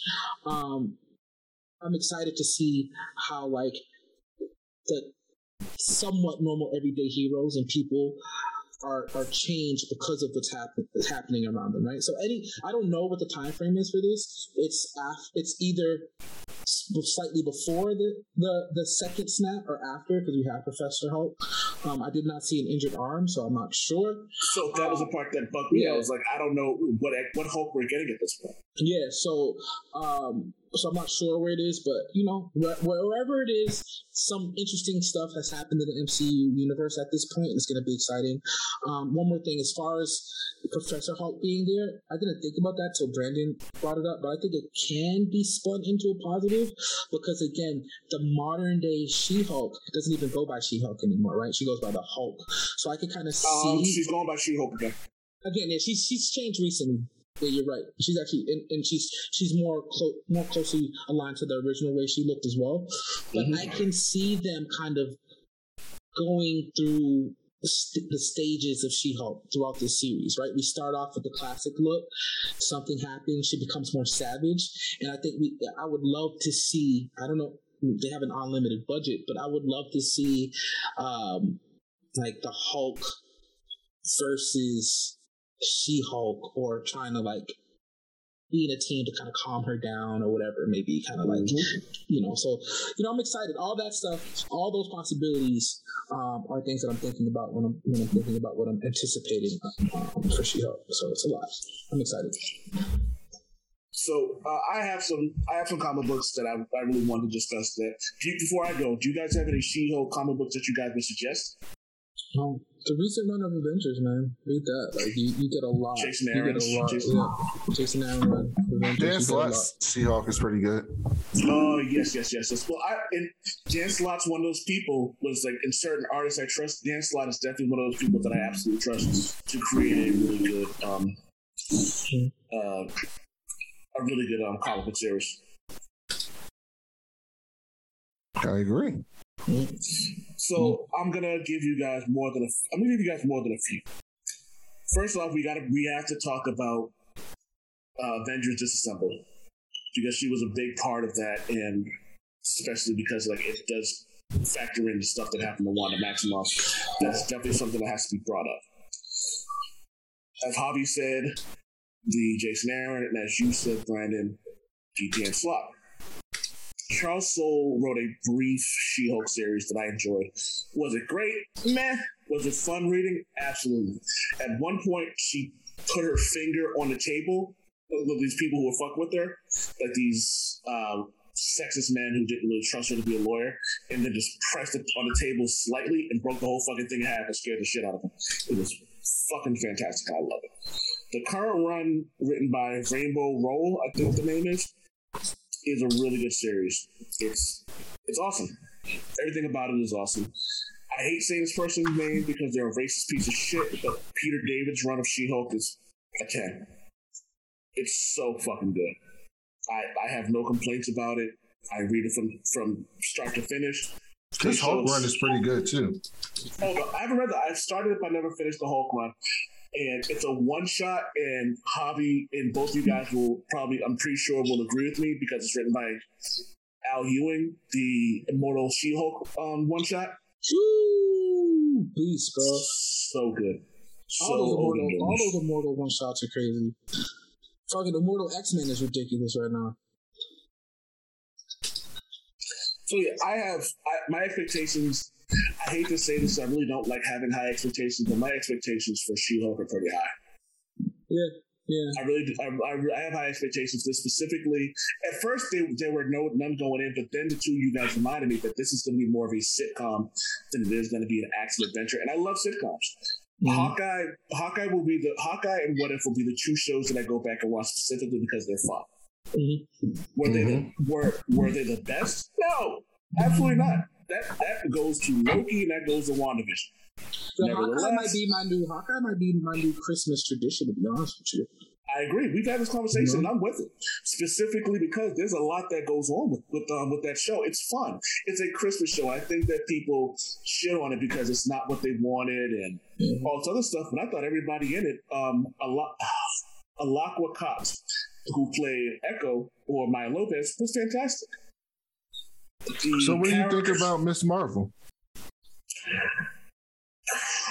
I'm gonna say we kind of just skipped over that. That's next. We're gonna talk about that when it comes closer to that, because I'm pretty sure we're gonna get one more trailer coming up.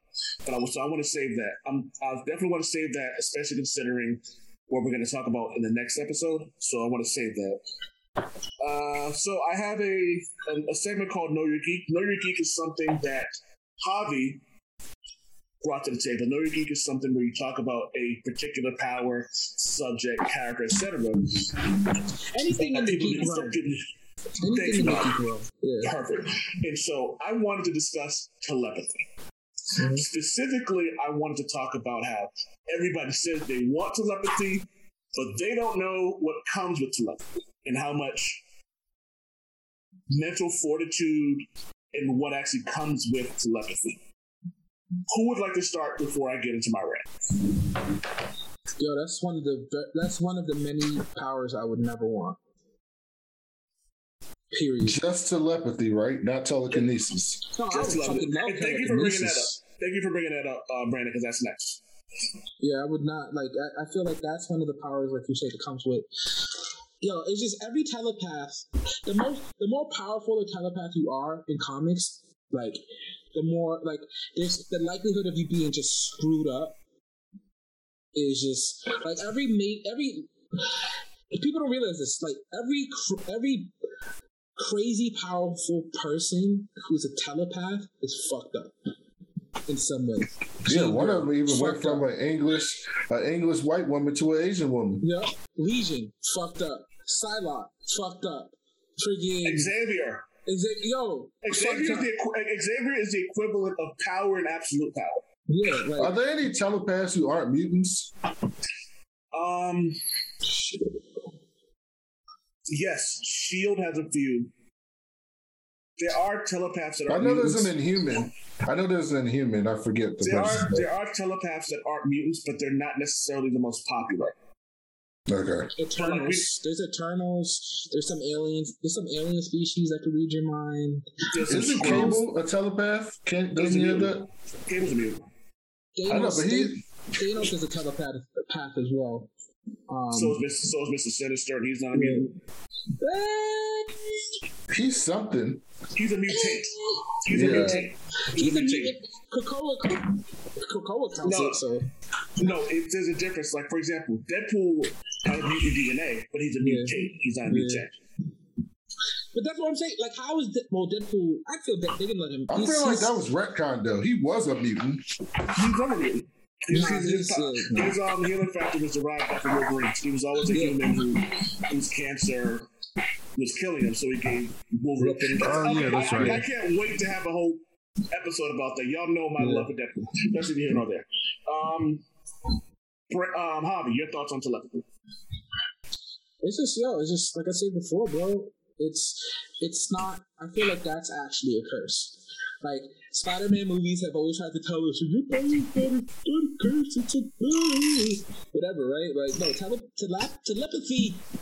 Like, Spider-Man can friggin' do everything I would always want to do. I don't know why he complains about life. Like, if I was Spider-Man, I'd be the happiest man on earth, bro, period. But fucking telepathy, bro, like, I would just stay in my room all day. I would stay in a shack in the middle of the Arizona desert away from people 24/7. Because imagine just an unfiltered view into people's brains. Their inner thoughts. Like, I don't even like some of my inner thoughts. So why would I want to, no, you could never have a friend. You could literally be a woman in this world with telepathy. Like, hell no, bro. Like, telepathy it just comes with too many caveats, and it plays out in every single comic. Like Marvel, DC, Image. Doesn't matter who you are in comics. If you have telepathy, bro, your life is screwed. Period. So I don't need to go on a rant because everything that I wanted to say, you guys said.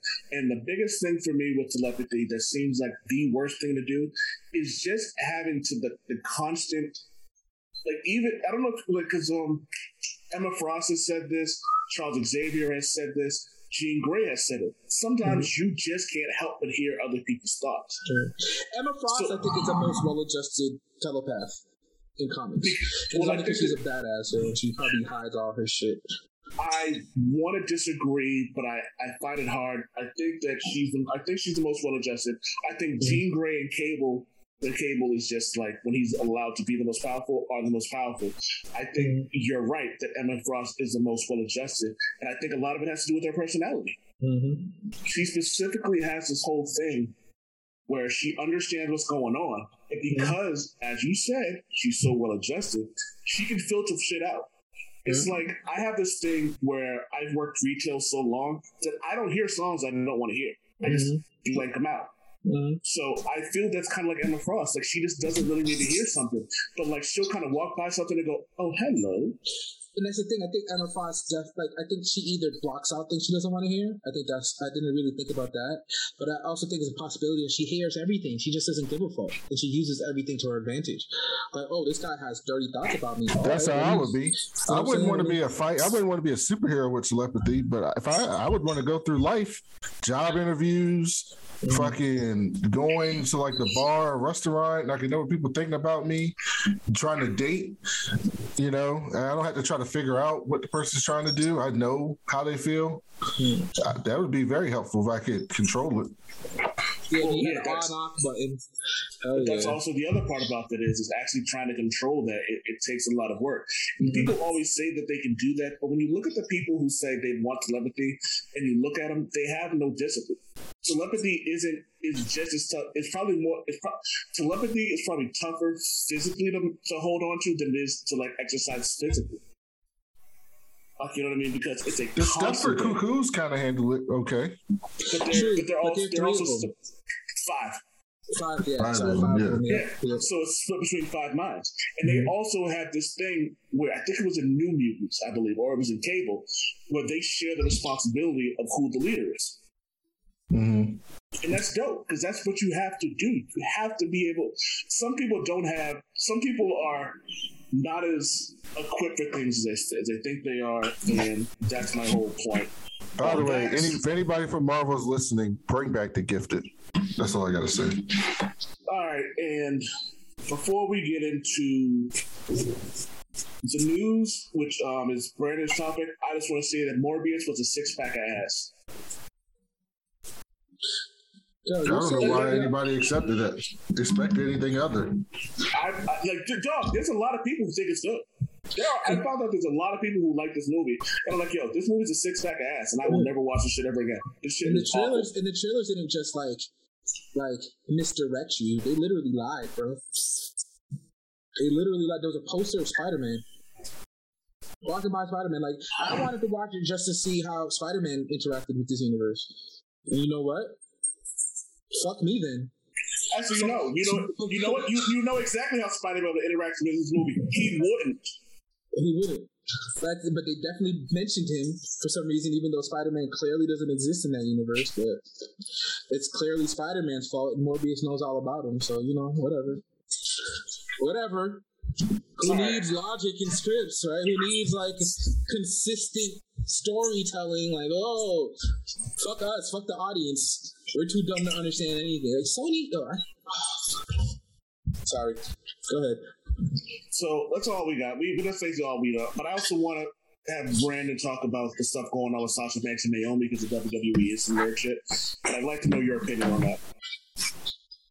I don't really have one besides I'm gonna rock with Sasha and Naomi. I don't really know what's going on. They could have did some fuck shit. I don't care. I'm still gonna take their side. I think it was funny on SmackDown yesterday when Michael Cole was like announcing that they were suspended, and as soon as it happened, I tweeted. I was like, Pat McAfee looks like he wants no part of this statement. He ain't want nothing to do with that. He ain't say a word that entire time that Michael Cole was talking. He didn't say a word. And Michael Cole said something like, Sasha Banks and Naomi have really disappointed us and their fans. And Pat McAfee kind of like turned his head like he didn't want to be in the shot. When she was saying that, it was hilarious. But, WWE is one of those things that, just like a lot of things in life, because I don't cancel or I don't boycott. If I want to watch pro wrestling, I got two choices, really. I got WWE and AEW. Both of them do some good things, and both of them have some problematic things. And so I go into it understanding that the point is just to call it out when they do some fuck shit and hope that they do better. At this point, AEW has done better with reacting to people calling them out on things, but they're also only been around for a couple of years. So, they don't have a 71-year-old billionaire who's stuck in his ways, has been doing it for 50 years, right? So it's easier to get to them. I hope Sasha, I hear that their contracts are coming up and they will both be offered a lot of money by AEW. If WWE lets their contracts expire, they'll both be offered 7 figures, most likely, or high 6 figures probably for Naomi, and definitely 7 figures for Sasha. And Sasha's got Disney money and she's doing a lot of things. So they're going to be fine either way. So they stood up for what they thought was right. And WWE acted like a bitch. And so they got to do it. I think they thought that the people were going to be on their side. And I think they're finding out that even like white people, from what I've seen, I mean, I've seen the assholes, but like a lot of white people have been on their side, on Sasha and Naomi's side. And I think that's partly because a lot of people are just down on WWE creative in general. So they're just like, oh, they're mad at creative? They're probably right because it's been ass recently. And so I think WWE thought they were going to have the fans be like, oh, they walked out. We're mad at Sasha and Naomi. And most of the fans are like, oh, no, I get it. Yeah, this is stupid. They probably heard something stupid and was like, no, we're not doing it. Yeah, and someone brought up a point how it was reminiscent to Stone Cold Steve Austin when he decided he wasn't going to, when they were like, hey, we're going to have you wrestle Brock Lesnar. There was no build up to it. It was just like, you're just going to do it. Stone Cold was like, no. Not just wrestle. We're going to have you wrestle him on TV, not on pay-per-view, and lose to him. Yeah, no build up, no nothing. And I was just saying, he was like, no, fuck that shit. And so a lot of it comes down to integrity. And like you said, we don't know what the fuck actually happened. But I also want to point out that, again, we have this episode. If you guys want to go back and listen to it, it's called WWE Being Racist and Incompetent. It's another episode of the Old Man Wade Show. Me and Brandon talked about this. We are going to continue talking about WWE shit on here randomly because it is nerd culture. But I'm going to ride with my black women. I'm riding with Sasha and Naomi until I'm shown otherwise. Yeah, even if they fucked up. Okay, so fire them. Yeah. They're going to go get a job somewhere else. They'll be just fine. I'm assuming both Sasha and Naomi are black women? Yes. All right, so Sasha's from Boston, Javi. She's not from Boston. She was born in California. She just spent most of her life here. That means she's from Boston. Yeah, I'm pro them. I'm with them. I don't know what's going on.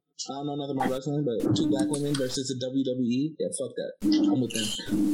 And therein lies the thing about it is, it's like, I think that the WWE thought that they would give us Bianca Belair and we would just be cool with it.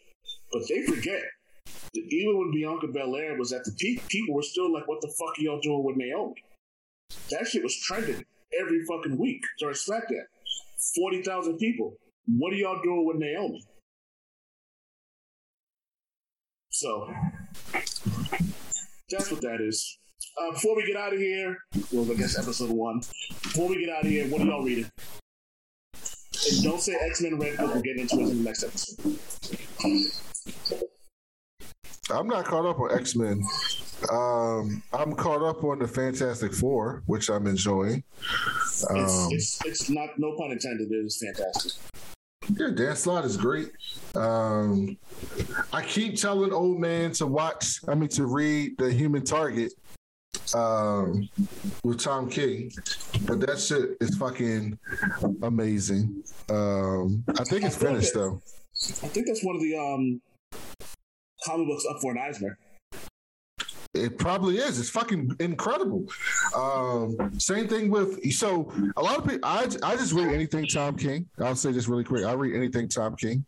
And Tom King has done this thing recently where he just takes, after he's done with, like, he's just done like random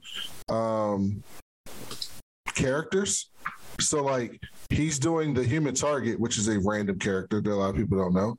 But before that, he did a 12-issue maxi series on Adam Strange, which a lot of people just think is the guy that goes pew pew, right?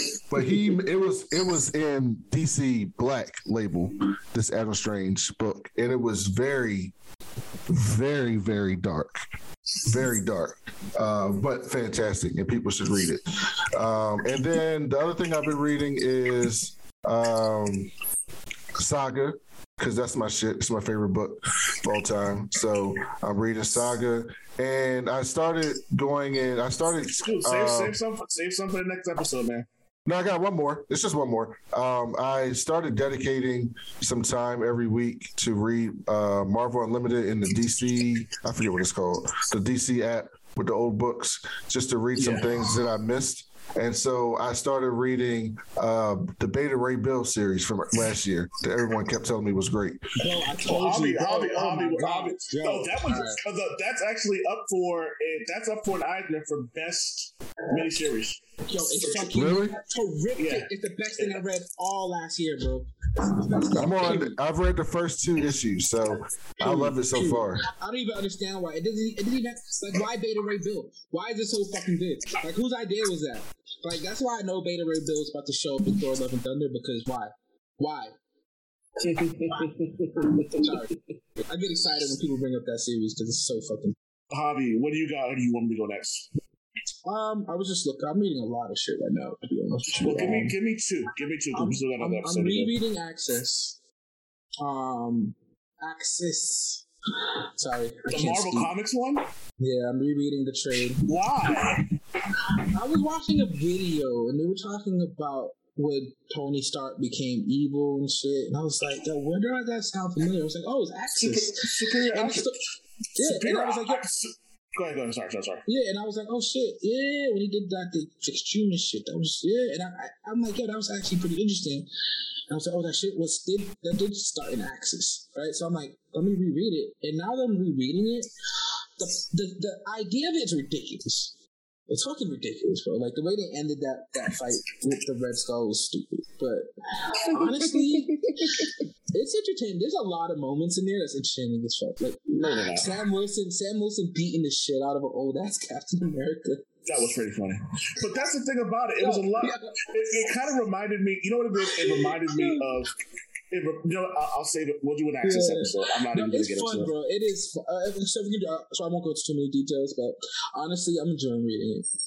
I hated it when it came out. I hated like the second time I read it too. But I'm enjoying it right now for some reason. Is Donnie Cates writing the new Beta Ray Bill? Yes, I think he did write that new Beta Ray Bill. Yeah. All right, so I'm literally just buying them all right now. It's fucking ridiculous, bro. That artwork, the art, ooh. It's on Marvel Unlimited, old man, if you have that. I kind of like owning the stuff that I do, though. I'm a snob. I'm a snob like that. Because you can't find it when they take it off on Unlimited.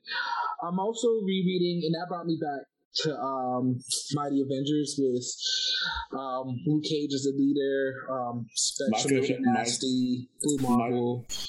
You're reading Mighty Avengers, never mind. Mighty Avengers, yeah. Because that intersected with Axis, so that kind of got me there when they tried to check the Mighty Avengers, but Blue Marvel was part of the crew, and so evil Tony Stark was like, you know what? I'll pass. So I'm reading that, and then my more recent comic books. I got one more for you here. You said 3, right? You realize we have another episode, right? So I'm reading a lot of shit. So, but yeah, I can stop right there. We'll get to that. We can actually start with what we're reading next. That'll actually be fun. Yeah. So for me, I'm reading Task Force C. If any of you guys know, Red Hood is easily my favorite DC Comics character. So I'm reading Task Force C. Nightwing continues to be probably the best DC Comics book out.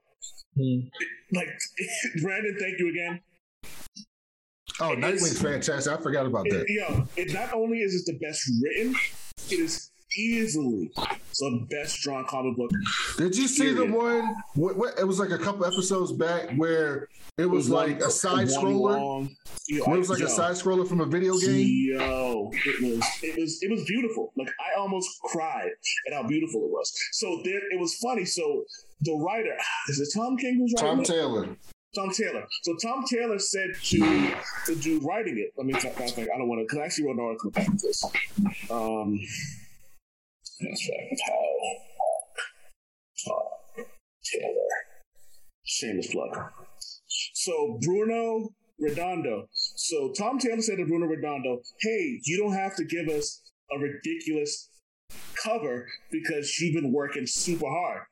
And he said, "No, and then created this beautiful cover for, I think, if it's not the next episode, if it's not for the next issue, it's one of the next 3 issues that it comes out, because he really puts his foot into a lot of fucking work, and I can't wait. Other than Nightwing, I'm also reading Savage Avengers #1. Read that shit. And shout out to Super Woke Hobby. I'm actually shouting out both of y'all. My 2 picks are shouting out to both of you. It's Brandon Orton for Nightwing, and it's Victor Von Woke for Savage Avengers. The new Savage Avengers just came out. It's book #1. It's Conan the Barbarian again. And Jesus fucking Christ, man. Every time I read Conan the Barbarian, I'm like, this dude is just a fucking monster of a character. And he's just a dude. He's just a tough dude with a fucking sword, and it doesn't really matter. So I didn't realize that, like, Marvel getting the rights to Conan would have brought me so much joy. But man, Jesus, it's fucking great. It's fucking great, man. So thanks everyone for listening. You found this here. Don't forget to listen to the Old Man Wade Show. Do not forget to listen to Why So Serious, the podcast hosted by Brandon, even though he kind of hosts this one too. But don't forget to picture that. Don't forget to find oldmanwade.com. Don't forget to find us on Twitter. You can find me at oldmanwade.com. You can find Hobby on Let Shit Record, even though he actually never uses his Instagram. And you can or your find mama's house. Or your mama's house. If you find Hobby at your mama's house, you might as well just call it a wrap because it's over. You can find Brandon Orton. I'm the daddy now. You can find Brandon Orton at That Cool Black Nerd. It's ThatCoolBlkNerd. And if not, just type in Hank McCoy is a menace, because he actually is. Until then, be a nerd, be a blurred, and love yourself. Peace. So y'all got time to do the next one? Bro, is it possible to do the second episode tomorrow? Because I am falling the fuck asleep right now, bro. I do not. I'm not sure if I'm gonna have time because we have a new dog. We have a new puppy tomorrow. We can try to find another day this week that works for you. Is Monday possible? Monday works for me. Monday works. Monday works. Go get some rest, Hobby. For real. You go to sleep. Do what you gotta do. Bro, thank you so much, man. Sorry about that. No, nothing to apologize for. I'm gonna get to this Celtics game, and thankfully I don't have to put it on. I don't have to keep it on mute, even though I'm probably going to, because I can't stand Mark Jackson. Brandon, do I look tired? No. You just look high. I'm not even high, bro. I'm just tired. I got home at 5 in the morning, and then I had to be at my cousin owns a daycare, and she needs somebody to do like camera work for her, like fundraiser today. So I did that, and I had to be there by like 9:30, 10 o'clock. And I did that for like 4 hours. And then I came here and then prepared for this shit. And then did this fucking crazy amount of hours with you guys. I need to fucking sleep, bro. Get some sleep.